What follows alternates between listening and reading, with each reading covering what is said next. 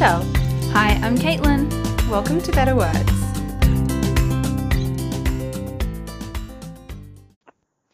Hi, everyone. Hi. Oh, wow. Can you believe it is the middle of December? When does that happen? I know, and it's everybody says it too, don't they? Like, I know. sorry to be we're the people who are just adding to the noise of people going, oh my God, where did the year go? Oh, I know. Like, But can seriously. you believe it's the end of the year? Can you believe it's almost Christmas? Can you believe it's the end of a decade? It's like, I'm sick of it, but I also believe it. But you know what's funny is it really doesn't feel like it's nearly Christmas for me, and maybe that's because I keep thinking like it's winter, like maybe that I'm still a bit like I know objectively I know it's nearly Christmas. Yeah, like I know it's nearly Christmas, like everything's all Christmassy, but still a little bit of me is like, oh wow, it's only like 2 weeks. Huh.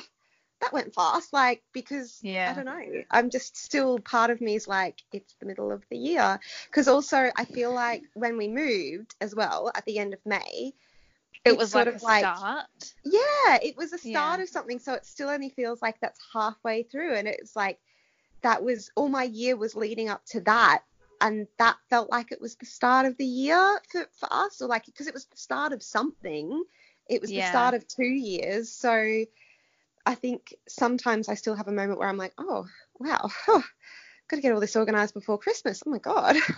Yeah, it is weird how those things happen. I myself am fully aware that it's almost Christmas because I've completely immersed myself in Christmas this December. Yay. I made myself a little guideline, little rule to, as much as I can, and I've broken this rule, but to read Harry Potter, watch Christmas movies, and listen to Christmas music.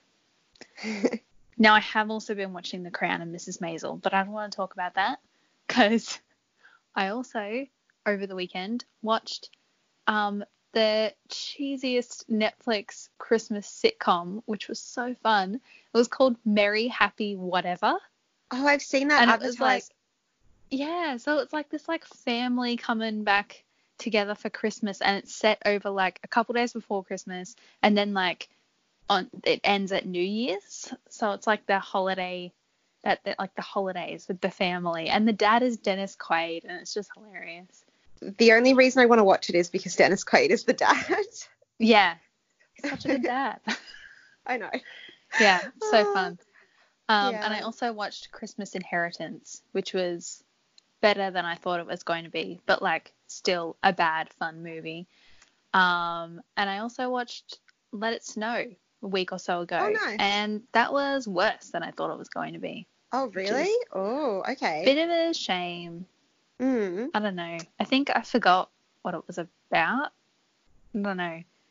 It's weird because, like, you know, it's like 3 storylines, and one of them is that there's this like pop star that ends up in this town on Christmas Eve because the train broke down, and so he's hanging out with this girl, and it's like it feels like One Direction fan fiction. It's like, yeah, there's like a pop star like hanging out with me in my town. It's like so weird. Anyway. That is strange. I do want to watch it though. I think.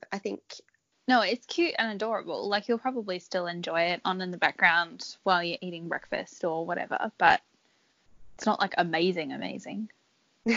I'll save it for when I'm working then, when I'm doing some admin stuff. While we're talking about Christmas movies, I do have an amazing recommendation for you, and that is Klaus on Netflix.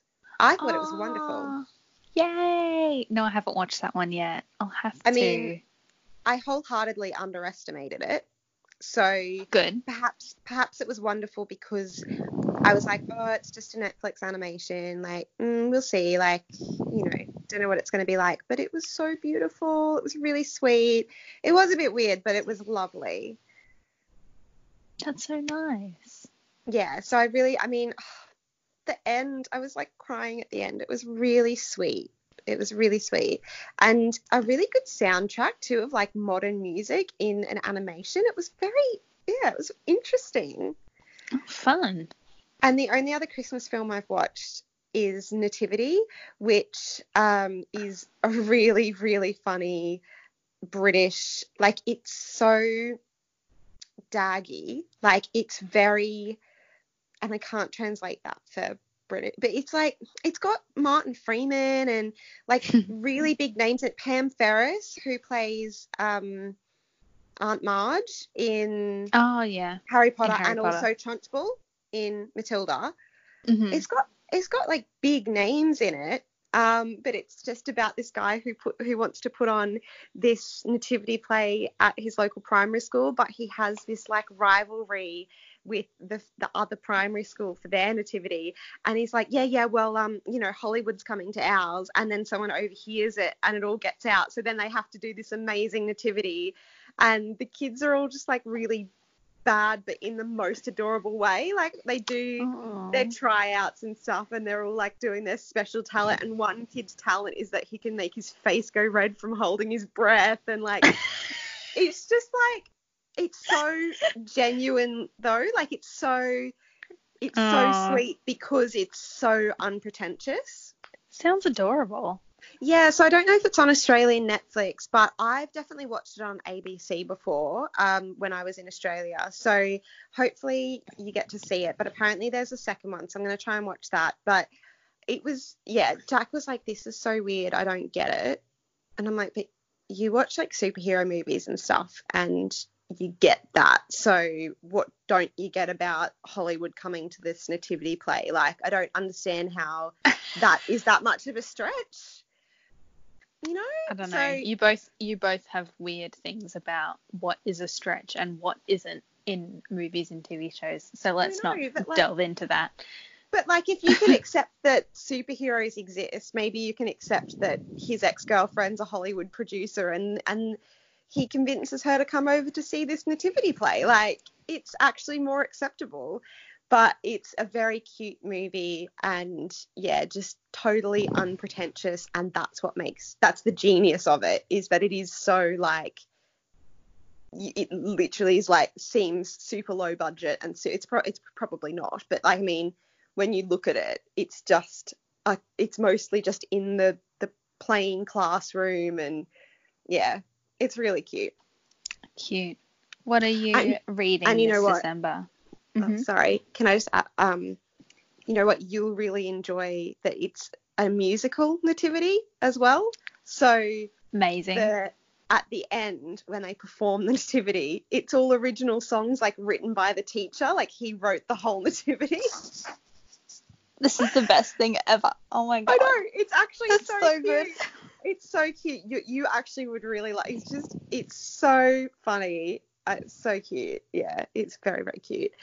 What have you been? It really does sound up my alley. What have you been reading this December? Well, I didn't want to read any Christmassy books, mainly because they're mostly romance, and I just was like, it's not really my thing. But I did want to read a classic of some sort, and I ended up picking up Dracula. Oh, super Christmassy. Makes complete sense. Okay, yeah, that's what I thought too, because I was like, it's wintry and it's okay, fair. Creepy. Yeah. No, I said I didn't want to read any Christmas books. No, I know. Yeah, I know it's not Christmassy. Winter makes sense. Yeah, I was trying to make the connection. Okay. Yeah, so I was like, I want a classic because I'll sit at home by the candlelight and read. So it sort of, I don't know, I just wanted, because I'm such a mood reader, I was like, you know what would be good now? A classic. Because I've also started watching North and South on Netflix, which is based on a classic by Elizabeth Gaskell. So I was like, I'm kind of in the mood for some period sort of classic thing. And then when I saw Dracula, I thought, wintry, creepy, starts in Transylvania, that's cold. You know, it's sort of, it kind of the vibes of like a long dark night. Like it sort of fitted with what I wanted. But that reminded me that, and we probably talked about it on the podcast, we went and saw a really wonderful adaptation of Dracula by Shake and Stir Theatre Productions. Yeah, that was awesome. It was so good. I'm sure we did talk about that. It was like a year and a half ago or something though. It was so brilliant, wasn't it? So it was so good. Loved it. So I have a thing. I'm so intimidated by classics that I like to watch them first. So like with Pride and Prejudice, obviously we watched that at school and we read the book, and now I'm watching North and South. I kind of want to read it as well. And I think it's because it can be intimidating otherwise with the language use and stuff.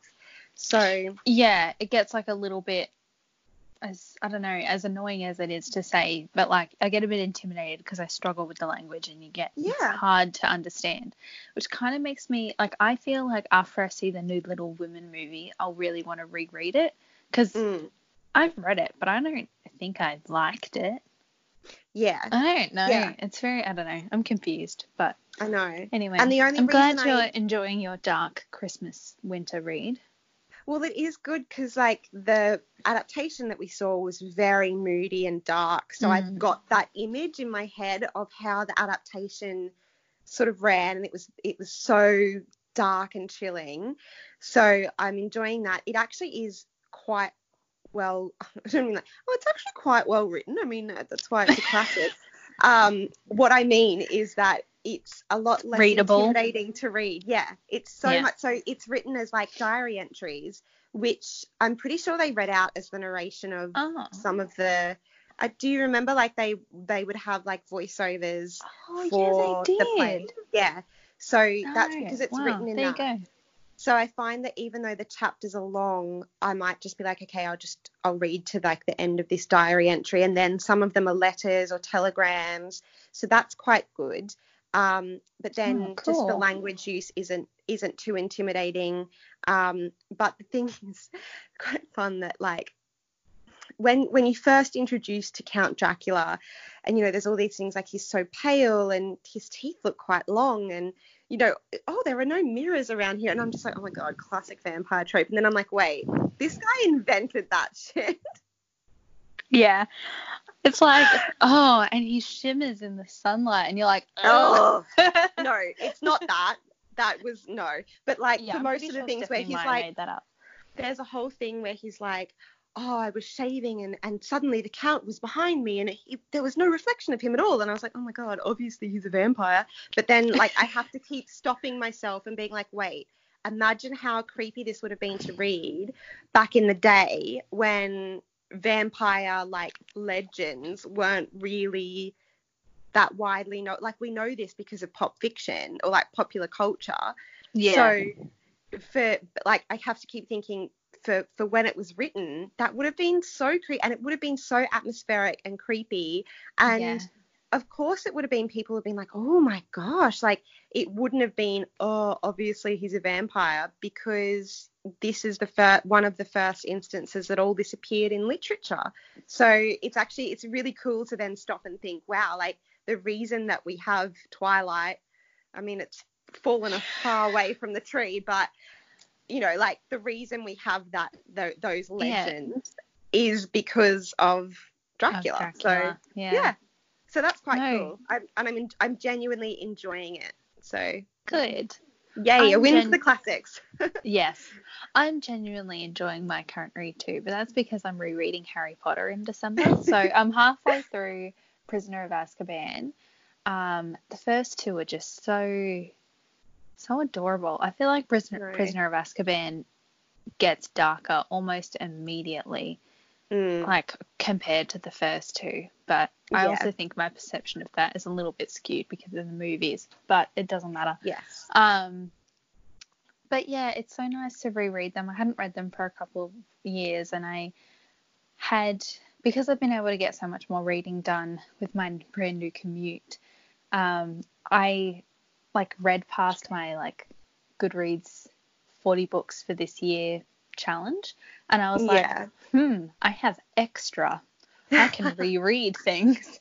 Yeah, like you don't feel guilty rereading stuff because you've had time to read the stuff that like we need to read for the podcast and everything. Yeah, that makes sense. I beat my goal. We're good. I have Christmas cheer in Harry Potter reread.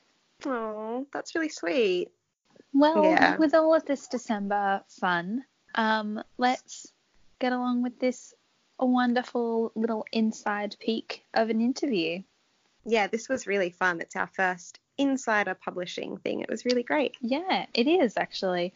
I do just want to make a quick little note for our listeners that unfortunately I have no idea what happened. We couldn't really solve this problem while we were recording, but there is like a few spots where there's like weird squeaking in the background, which like I think is just a tech problem that we can't avoid when I don't know how to solve that and all three of us are on the phone in different places. Different locations.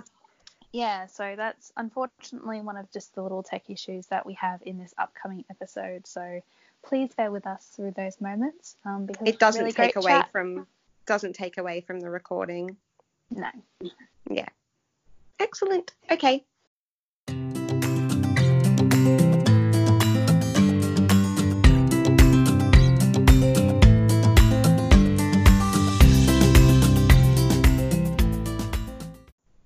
Our guest this week has worked in children's publishing for over 20 years. 17 of those were spent in a variety of different roles at David Fickling Books in Oxford. She's previously acquired and edited titles including The Boy in the Striped Pyjamas by John Boyne, Before I Die by Jenny Downham, and The Art of Being Normal by Lisa Williamson. She's also edited for many children's publishers, including Puffin, Chicken House, and Oxford University Press. We're very pleased to welcome you, Bella Pearson, to Better Words. Thank you. It's lovely to be here. Thank you so much for joining us. Oh, it's a pleasure. It's to be here. Would love to just jump straight in to talking about your impressive career.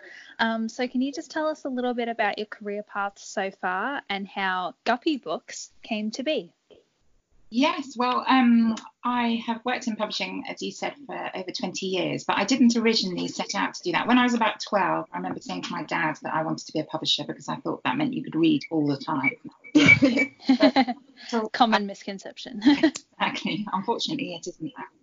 And then I went on and I actually did a music degree and I went in a slightly different direction. But at that point, I was also working at a children's bookshop during my summers, and I rediscovered my love of children's books at that time. And then I went and did an MA in children's literature, and I did my dissertation on Philip Pullman. It was just before the third book had come out of the trilogy, of the Northern Lights trilogy, and he was lovely, and I met him. And then I coincidentally met David Fickling. So that connection between David and Philip meant that I met David and got chatting to him and got to know him.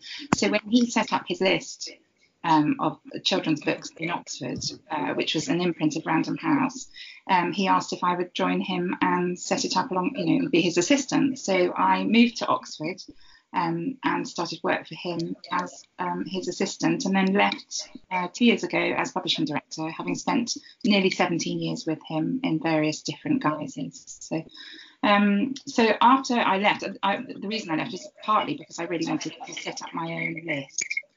And an investment opportunity came up last summer, and so Guppy Books became a reality. And I started talking to people about the possibility of setting up a little independent publisher.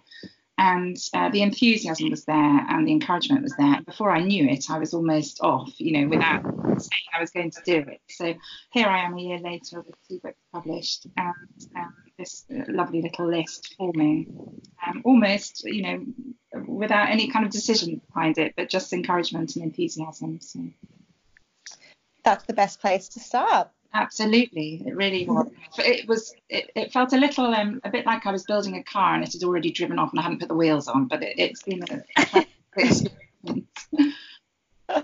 That is amazing. Why after so many years at DFB did you want to branch out and do your own thing? What was it that you were looking for? I think I wanted to curate exactly, it sounds, maybe I'm a bit of a control freak, but I wanted to create my own list of books, exactly what I put together, and I wanted to produce a variety of books something that would appeal to everybody that I had chosen, and the ones I wanted to work on. So yes, maybe it is a control thing, but I really love the books at David Books. But what I really wanted to do was exactly that. Produce a variety of books that something that would appeal to everybody, and that the books that I absolutely loved. Yeah, I mean, I guess it's the next step of being in publishing, isn't it? Is literally having full control over what stories you put out there, and proudly being able to say that you have published those books, and you found them, and you invested in them in time and effort and all that sort of stuff, and to be able to say it's proudly your publishing it. You're publishing it. Yeah. And also to publish those books that people wouldn't necessarily think of as being the immediate one to publish. So I think I can often see things in something very early on, or perhaps something that other people have said no to, that then goes on to be sort of quite well known or a success. And I know it's a great story, but perhaps the market may not be right at the time. But I can see that it will work whether the market is right or not. And I think that's what I really want to do, is to bring books in that don't necessarily seem on the surface like the kind of books that a mainstream publisher would want to take on, but that have a right to be out there and also have a readership somewhere. So, I think that's wonderful. That's what we need more of in publishing. Absolutely, because you never know what the next big thing is until it arrives, and I think that's where so many people can be misled in a way. They go for everyone wants vampire books, everyone wants some type of book. What's the next Harry Potter? But of course, Harry Potter wasn't the next anything else. It was just itself. Absolutely, yeah. Yeah, God, it's a very interesting business because it's so unpredictable in many ways. But it is obviously such a huge decision to start a business, no matter what industry you're in. But I think something a lot of people, even if you're within this industry, would agree on is that traditional print media is kind of declining, and it's very different than it used to be, but it's still a very traditional medium and business. So did that ever worry you? It didn't, because I think in children's publishing, it's slightly bucking that trend. I think that children's books are, experiencing a bit of a heyday in print, and I think that parents on the whole do not want to buy their children ebooks, and I think children love the tactile nature of print, and parents don't want their children sitting on screens more than they have to, so they're more likely to buy books in print for them. And the market shows that actually ebooks for children are not as popular or as emerging as everyone was worried that they would be, and that print is still doing really well. And what has happened is that publishers have had to pull their socks up and have had to produce print books more inventively, and they look more beautiful now, and the production values are much higher, which is fantastic because I think they look so much more gorgeous and they feel that much more gorgeous, and all those things are a real positive, I think. So in terms of when I started the business, I wasn't worried about that at all. I mean, I obviously produce ebooks, and I'm not at the stage yet. I've only been selling for a couple of months, so I haven't been able to see the balance yet between print and ebooks. But I'm absolutely convinced that print is here to stay, particularly in children's books as well.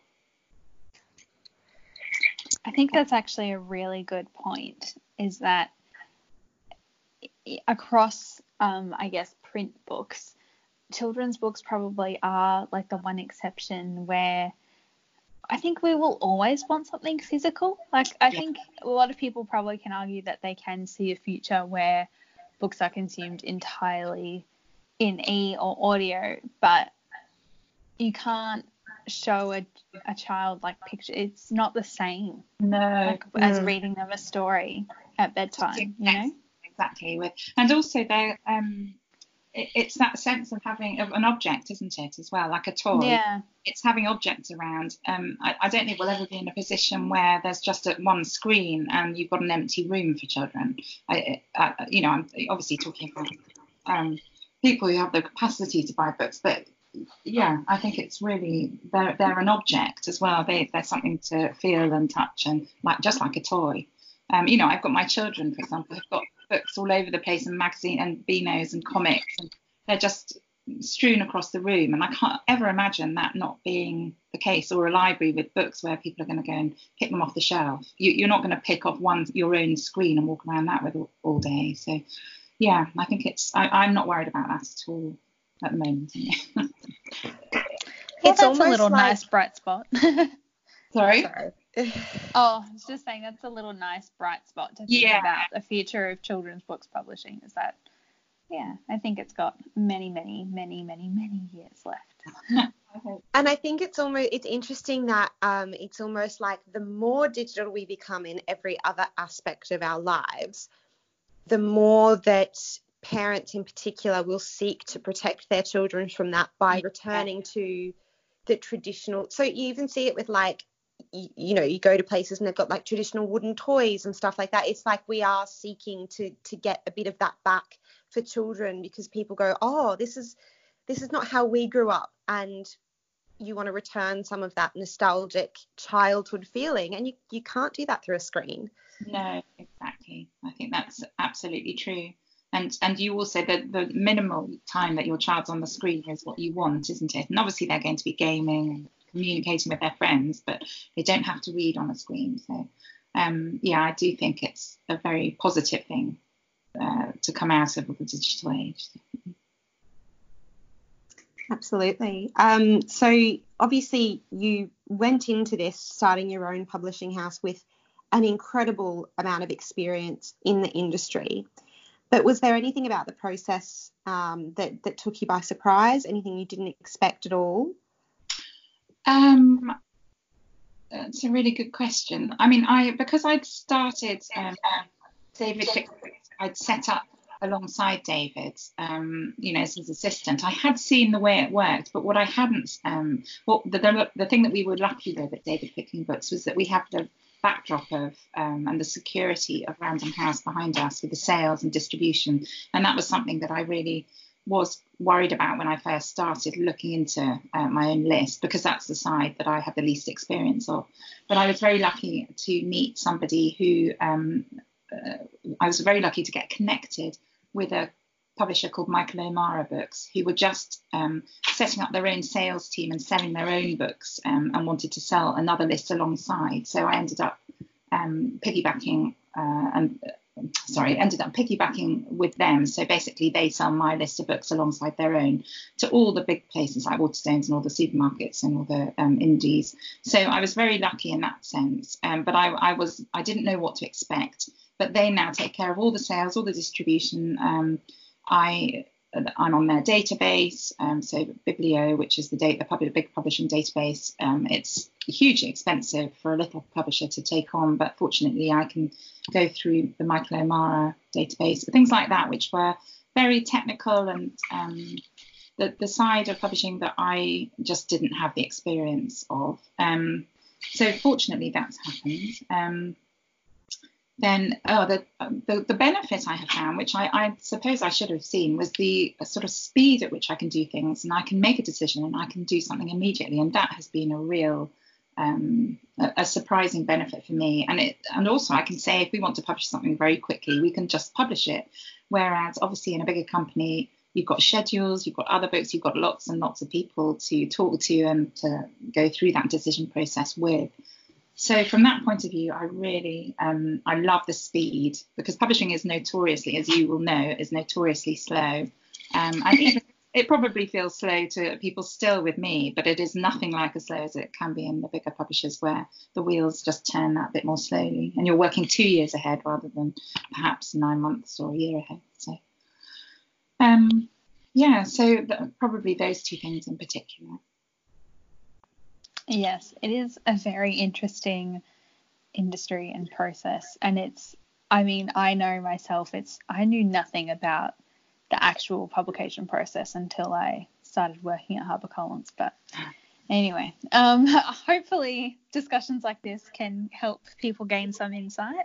Yeah, I mean, it can be so slow. And I think people do forget how, if a book is delivered, it can be a year and a half before it then gets out into the shops, and that's a huge surprise to people. But there are so many things to do, and sales and marketing and publicity, all the connections that need to be made, and they all take time, and they still take time for a small publisher as well, but it is that little bit more nimble, which is really, really fantastic. So then, how did you decide what title would be your very first release? Did you want to make a big statement of any kind? Like, how do you choose what's going to be first? Well, funnily enough, the first title is called Gloves Off, and it's by Louisa Reed, and it's a young adult book in verse. And it was my first title for various reasons, but one of the reasons was I had worked with Louisa many years before on her second book, and she'd been with Puffin, and I worked on her book, and she didn't know that I was thinking about setting up my own list. But a few years later, this was September last year, she sent me this book, Gloves Off, just to have a look at for my editorial feedback. And I remember I printed it off on the printer, and I thought, oh, well, I'll work on it later in the week. I'll look at it later in the week. And then I just looked at the first page, and before I knew it, I'd sat down, and 2.5 hours later, I was just blown away by this incredible novel. It's such a powerful story, and it was beautifully written, and, you know, tear-jerking and also incredibly powerful. And I thought to myself, well, if that's the kind of book that's out there, then I want to, you know, that was the moment that I think really made the decision that I was going to set up Guppy Books, because I thought those are the kind of books, this is the kind of book I want to publish. But she hadn't at that point said, I'm going to, you know, that I'd like you to publish it. She didn't even know that I was thinking about setting up a list. So we talked over the next couple of months, and she was very enthusiastic about coming on board. And I knew that this book, as the first book, because it's in verse, it's about body image and weight issues, and it's about bullying, and it's about picking yourself up and changing, just moving forwards with your life. So it's quite a big, sort of powerful subject, and I knew that going out as a first title with this slightly unusual, powerful book would just be so transformative to the Guppy list, and it's been fantastic. I mean, the response it's had some wonderful reviews. It's been nominated for the Carnegie Medal, which for the first book is just fantastic. So I knew it would be the one to go out with if I were to be publishing it. So I'm so happy to have that one as my first Guppy title. Yeah, I think that's perfect. That's wonderful. What a wonderful story. I know. Yeah, it really, and she's just sent her second book in, and it's equally as wonderful and powerful. So I'm so pleased. I mean, I love all the books I'm publishing are wonderful, but to have that slightly unusual, powerful book to start with, I think has been hugely beneficial, just so that people, it gives an idea what I'm going to be doing, that it's not necessarily run-of-the-mill books, but something really strong to start with is so important. Absolutely. And I noticed that you've also published an Australian author, Jacqueline Moriarty. That's right. Yes, the one, Jackie Moriarty. Oh, this book is just incredible. And the reason that I was able to publish that was because it had really very minimal rights. It only had UK rights. Obviously, it's published in Australia, and Arthur Griffith is published in America. And I think the bigger publishers can be slightly reluctant to take on books that are just for the UK market. But I read this book, a while ago, and absolutely loved it. And I'm so thrilled that Jackie's on the Guppy list again. Having a book of this quality and someone of her reputation as one of the first Guppy books is just, more than I could have hoped for. So I'm really grateful to her, and I hope, we're doing justice here, and it's doing really well, getting wonderful reviews and a wonderful reception here. So it was, really excited to be publishing Jackie.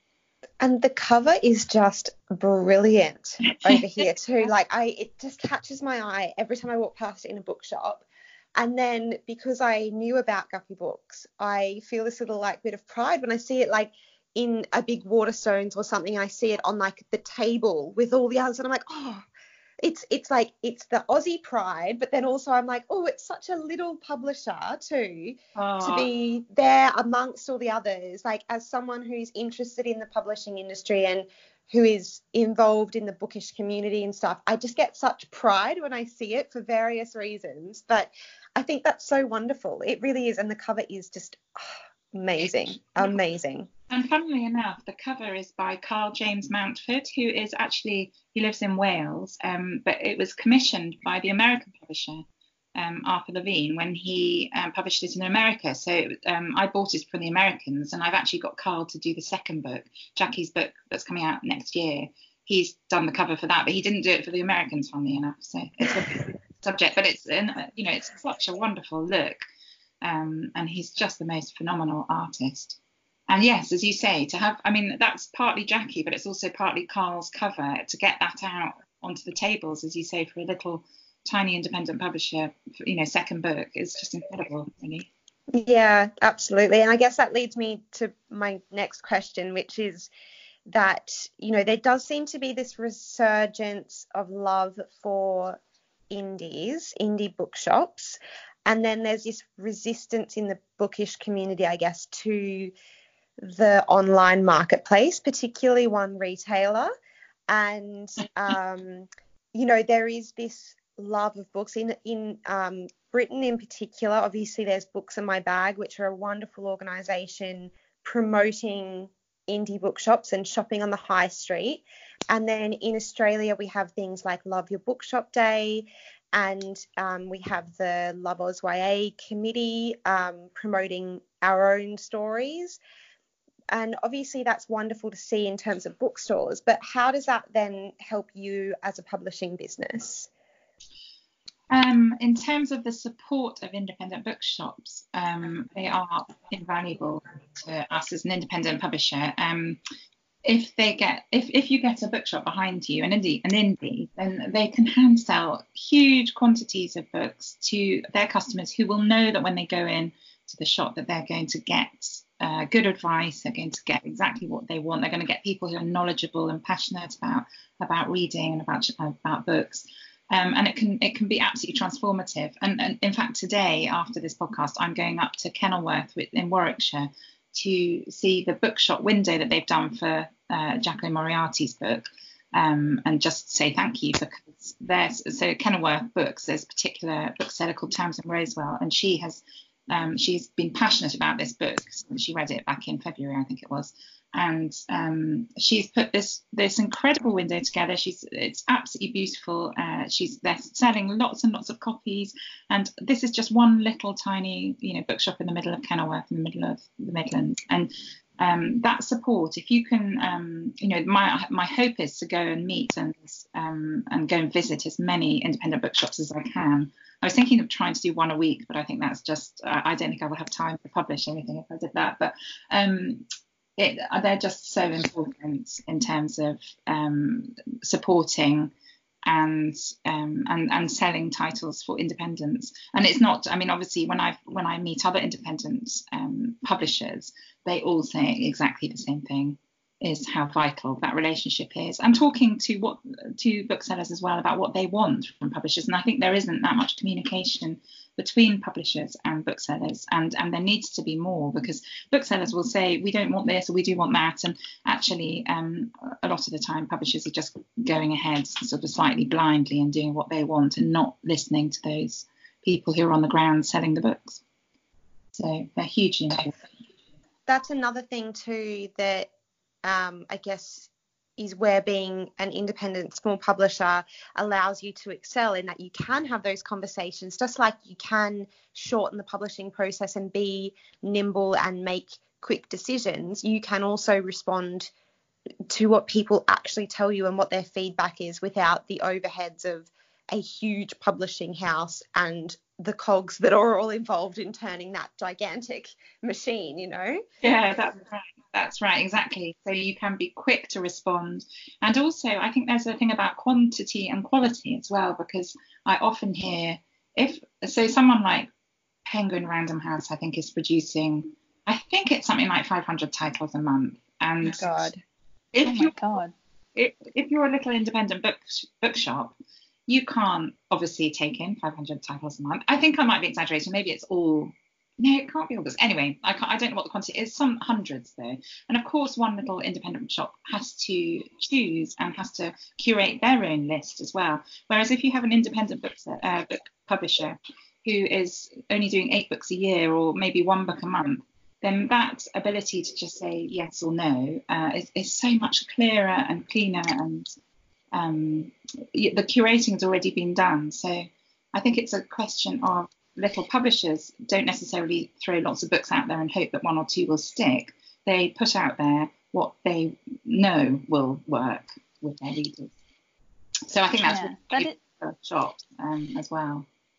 That is a really interesting comparison, because there are, you know, so many books out there that, you know, there would be so many that, you know, the three of us would absolutely love to read that we just haven't had the chance to, or haven't come across, or, you know, who knows. But, you know, the what's new wall or whatever at bookshops, when there's so many to choose from, it's really hard to know what to put up there. So yeah, absolutely. Oh my goodness, must be a hard decision. Yeah. Although at the same time, I would still love to work in a bookshop, but I'm sure it's not easy. And it's obviously very personal, isn't it? What you like and what you love and your exactly. I think that's important. But I love the fact that you walk into an independent bookshop and it's very different from the when you walk into a Waterstones or supermarkets, obviously. But the selection is so different, and you think, gosh, where are all these books in the Waterstones? And of course, the Waterstones are taking, you know, bigger quantities of fewer titles. Absolutely. And I love going and actually like asking people what they recommend, and I don't do it as often anymore because I ask people on the internet instead. because I'm so connected in the blogging world and stuff, that I sort of go into a bookshop with an idea of, well, I've seen that, you know, my friend such and such read this, and so I think I should buy it. But I do like to go and ask. I did it especially when we were traveling around Ireland. I would go and ask which Irish authors I should read, which new female Irish authors I should read, for example, and get recommendations that way. And I definitely need to do that more. But again, I've got a list of books like as long as my arm that I want to read. So it's time, isn't it? We need more time. It is like literally the eternal dilemma of any reader, is knowing that you would literally never, ever, ever going to be able to read all the books you want to read in the world. And sometimes that makes me a bit sad. But just knowing that there are so many good books out there that you're never going to be able to read all of them. And the worst thing is you read a book that's not that good and you feel like you've wasted your time. Yeah, you just gotta try and focus on the good one, on the ones that you can read and enjoy. Absolutely. I just want to throw in a quick little question. How did you come up with the name Guppy Books?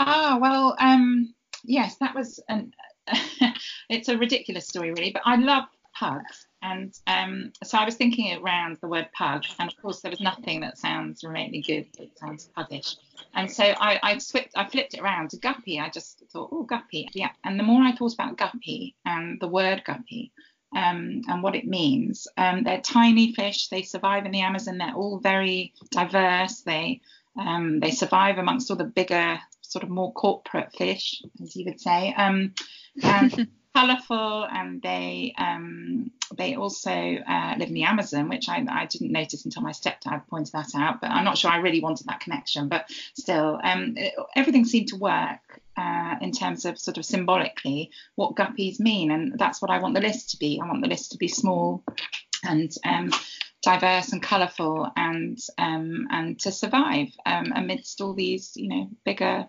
publishers out there. So the more I thought about it, the more perfect I thought it was, and it was available, which is something actually that people don't often think about. But there are so few, it's domain names and things like that, which can be really hard to find. But yes, so the more I thought about it, the more perfect it seemed. So that's the reason. It really is. That's gorgeous. There's one. It is. There's one caveat, which is that they also can eat their own children, but I tend not to. I'm not going to put that thing. Although as someone who owns a pug back in Australia, I also really like the idea of like puggy books. I know, I couldn't quite do puggy books. I thought that just sounded too, I don't know. It is. It's frivolous and ridiculous. But yeah, I love that that's what started you on it. My partner is going to love that. One day yes. A guppy pug as well. So. He will like interrupt my reading, but I know you're reading, but I just got to show you this video of this pug. Really? So yeah, he's gonna love that. So we mentioned at the start, obviously, you've signed and worked on books that would be well known to a lot of our audience. So things like The Boy in the Striped Pajamas, The Art of Being Normal, and Before I Die. Are there any in particular that have had a really lasting effect on you, or something that still sticks out in your mind as something you're so proud to have worked on? Yeah, I mean, all those I am proud to have worked on, because they came out at a time where something like that hadn't been seen before, and so I'm proud of the fact that they sort of not set a trend, as it were, but they came out of the blue, and they weren't following any trend. And all of those books, I mean, The Boy in the Striped Pajamas was I think the first book I acquired, so I sort of kind of peaked a bit early, but sales. But yeah, it came out of the blue, and I mean, I knew there was something special there. And the same for Before I Die and The Art of Being Normal. They were all quite different. So when I talk about them to people, everyone says, gosh, they're such kind of tragic, especially Before I Die and The Boy in the Striped Pajamas, sort of these really hard hitting subjects. But even The Art of Being Normal, you know, it was, I think, the first book, certainly the first mainstream book about transgender issues, and I'm really proud that was a book that that I worked on, and it was such a wonderful, Lisa is such a wonderful writer. And other books I've published an Australian book actually that I'm really proud to have published is Tender Morsels by Margot Lanagan. I don't know if you know that book, but Margot is just the most phenomenal writer, and to have we bought that as a novel, untitled novel, so we didn't know what she was writing before we bought it, but it was really one of the most stunning books to work on. And I passed it on to a colleague at Vintage at Random House, and he published it as an adult book as well, so we published it simultaneously as a young adult book and an adult book. And I'm really proud to have worked on that, because that was an astonishing book. So I think, I have many. The ones I think that I'm most proud of are those that really sort of broke a mold, I think, because of the hard-hitting subject, or because it was something that hadn't necessarily been done before. So those are the ones that really, really stay with me. Absolutely. And I know that you obviously you don't work at David Fickling Books anymore, but I'm pretty sure you worked on Furious Thing with Jenny Downham before you left. Is that right? Yes, that's right. It was the last book I edited for David. So I've literally just finished reading it, and it is amazing. It's so good. It's so wonderful, and I'm going to be raving about it for a long time. And yeah, I'm hoping that everyone goes and picks it up. It's so good. It is. It's so, again, that's it. It's such a momentous sort of subject matter of rage and female rage and coercion, and it's such a wonderful. She's such an incredible storyteller, Jenny. She really is. So yes, she's just so proud to have worked with her on that. Yeah, it's wonderful, absolutely wonderful. As someone who has so much experience in the publishing industry, what do you think are some of the most challenging aspects of working in this industry, and how can outsiders support publishing a bit more? I think we've kind of touched a bit on the challenges in terms of, I think, number of titles out there. I think the number of books published is so many, and so therefore the visibility of the books can be really difficult to achieve. So for me, I mean, I've only just started selling the books that I have edited and produced myself, but from the experience of David Fickling Books, it really is about getting them out there and not letting the books disappear. And I think what can happen in the bigger publishers is that the marketing and the publicity happens at the beginning, and then it sort of drops off. And what I really want to make sure, I want to build up a backlist. I think it's so important that your backlist supports your entire kind of publishing company, and you need to keep putting money and investment and time and energy into supporting those authors all the way through, not just in the first month or two. But that's hard, it's hard because the margins can be so small, and you're not producing that big quantity of books, then obviously the books are more expensive to produce and the margins are much smaller. And sometimes I do wonder where the money in publishing goes, or where the money in books goes, because no one seems I mean, obviously the big publishers are making lots of money, but the margins are so small for everybody, and for the authors as well. And I think partly that's another problem is the devaluing of books as well. I think we are quite happy to spend half the money of a book on a coffee, for example.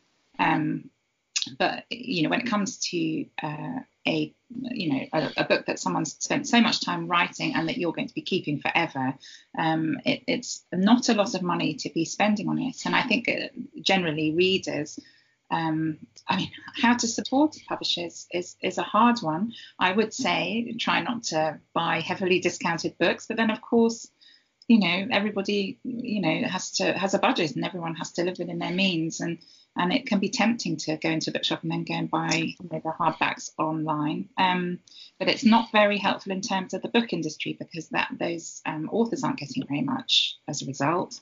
I'm sort of going off on a tangent, sorry. No, that's all right. Fine. What else? So again, I would say really to help publishers, I would buy from independent booksellers if you can, I think the support is just in looking at books other than the ones that are the top 10 in the supermarket, or but look at searching out those unusual titles and making sure that the books that aren't necessarily the big sellers are still being produced, because otherwise we are going to end up with a very sort of narrow line of books. And that's a shame for everybody, because that's a shame for the readers who want more than just the mainstream titles, but they want more literary and more interesting things to read. Yeah, I think I've got it. Yeah, absolutely. I mean, it might have been a tiny little tangent, but it doesn't mean that you're wrong. No. Yeah, we absolutely agree. Yes, I completely agree with everything you just said. So, very good answer as far as I'm concerned. And I think it's hard, isn't it? Because people who are going to listen to our podcast are definitely going to agree with that anyway. Yeah. But I mean, I loved the way that the Books in My Bag campaign this year, things that they pointed out, like if you shop in local bookstores, it's actually going back to the community. They're paying tax, and they're supporting other companies that are paying tax in your country. And I think sometimes you do need to make those like seemingly obvious arguments for people, just to prove just why it's such an important part of the community. Like you can't just take them for granted. That's right. And the the bemoaning of the loss of the high street, that's exactly why, as you said. It's if we aren't buying on the high street, and we're not buying from those independents, then it is going to go, because they're not going to be able to survive. So. Yeah. And at the same time too, like I do, it is hard for people, and I'd never want to judge people who obviously have to, if they're buying books heavily discounted. I don't want to judge them, because everyone has different means and stuff as well, and I'd rather someone read a book than not. But I mean, if that book can be heavily discounted and be bought from maybe your local store rather than online, then that's still going back into your local community. So it's just little things like that where I sort of think I want people to just do what they can within their means. And even, going back into libraries and stuff like that, I'm very lucky that the local library here, the Derbyshire libraries, are very, very good with brand new releases. Like they constantly have new releases. And I took a friend to our library the other day. She's from Liverpool. And she was like, I wish our libraries were this good. A lot of theirs are closing, and I know that's an issue that's facing a lot of communities. But I do feel very lucky to be able to go into that library, support it, and they have a brilliant children's and young adult range. Like, it's just wonderful to see so many brand new young adult books being added, when I think sometimes that section can be neglected a little bit in libraries. Yeah. So, if you're supporting libraries too, and you're supporting your local library, that's also excellent. But I think, and it comes back to that this reflects not just on books but on so many things that we buy now, is just doing it intentionally rather than just grabbing a bargain where you can, or just buying because you get this email from this big company with daily deals and stuff like that. Like, being intentional about where we shop and doing what we can within our means, because not everyone's got the budget to go to an independent bookstore and buy a brand new hardback, but if they're able to go there and, you know, still support it in some way. You know, when I was budgeting really hard, you know, I might not be able to afford a book, but if I needed to send a card or something, I could go and buy it from the local indie bookstore, and they had really nice cards and stuff. I think it's such a little thing, but I like to hope it helped in some way, because I'm still going in there. And anyway, I've gone off on a tangent now too. But of course, the other way to support libraries and the publishing industry and authors is, if there's a book that you want to read and it's not at your library, request it, and then the library can get it. Yeah. And so, speaking of books we should buy, what should we keep an eye out for? Borrow. Or read or borrow, or get our hands on some way but not steal. What should we be looking out for next year, especially from Guppy Books? Well, I've got some lovely things coming out next year. I've got a couple of middle grade series that I'm really excited about, which I wasn't expecting to do actually so much, because I'm only publishing 8 books a year, and I was thinking I'd be doing many more sort of one-offs, but actually these 2 series came in and they're just wonderful. One is called Ghoul Scouts, and it's by a wonderful Texan illustrator and writer called Taylor Dolan, and that's a young middle grade 2-colour book coming out in February and October next year, about a girl who is delivered into the wrong summer camp and ends up making friends with her zombie and skeleton and ghost friends, and it's quite a feminist book, having to defeat the camp leader who comes in, called Euphemia Vile, who wants to turn them all into pretty little girls. So it's a wonderful series full of kind of invention and kind of wickedness, but with a real warm heart at the centre of it. And then my other series is called Night Sir Louis, and it's by the Brothers McLeod, who are brothers, funnily enough, one who animates, Greg who animates, and Miles who writes. And this is a wonderful story of a boy who is a calm, sensible knight who is a boy in the centre of a very bonkers, crazy world. Really funny, very inventive, uses lots of different sorts of text like interviews and comic strip, and but a wonderful, really funny story of kind of, well, just madcap sort of Monty Python-esque humour. And then I have a wonderful YA novel, which is by Beverly Birch, set in Africa, and it's a sort of romance and a thriller. A girl from the UK going over to Africa and meeting an African boy whose village and the nearby island is under threat. And it's also got this historical theme going through as well, and it's very layered and lyrical and sort of intense. It's a wonderful young adult novel. And then I have a new Jacqueline Moriarty coming out in September, and a new Louisa Reed, the second book from her after Gloves Off, another young adult book in verse. And I'm also publishing the American author Sharon Creech, which is really exciting. And her book Saving Winslow is a middle grade, wonderful sort of gentle, very funny book about a boy who saves a baby donkey from dying and looks after him, and what does he do with the baby donkey as it grows up.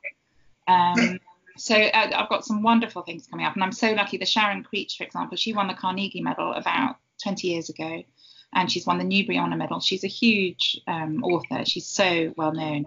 She's just brilliant. But she didn't have a UK publisher at this time. So I'm so lucky to sort of come in and be her publisher for the next 2 books. So so yes. Anyway, that's what's coming up next year. I'm sure. Wonderful. They all sound so wonderful. Thanks. And so fun and a little bit quirky also. Yes. Which I just love the sound of. So it sounds great. That's the intent. Yeah. Absolutely. Well, mission accomplished. Yeah. wonderful. Michelle, do you have any other questions? No, that's everything. Thank you so much. Where can people find you and follow you online? I have a website, guppybooks.co.uk, and I'm also on Instagram and Twitter, and we're just putting a Facebook page together as well, so that should be up and running by the new year. Wonderful. But I'm on social media. We've got quite a lot going on as well. So yeah, and if people are looking for books for Christmas, for readers in their life, then definitely check that out, because you've got some wonderful ones on offer. Like you said, Gloves Off, Jacqueline Moriarty. There's so many good choices out there. So thank you. Absolutely. Thank you so much for joining us. We really appreciate it. Oh, it's a pleasure. Lovely to talk to you. Thanks for asking. Thanks for listening to this week's episode of Better Words. If you enjoyed it, we'd love it if you left a rating or review on iTunes. It really would mean the world to us. And you can also find us at our website, betterwordspodcast.com, and on social media at betterwordspod on Facebook, Instagram and Twitter. Bye! Bye!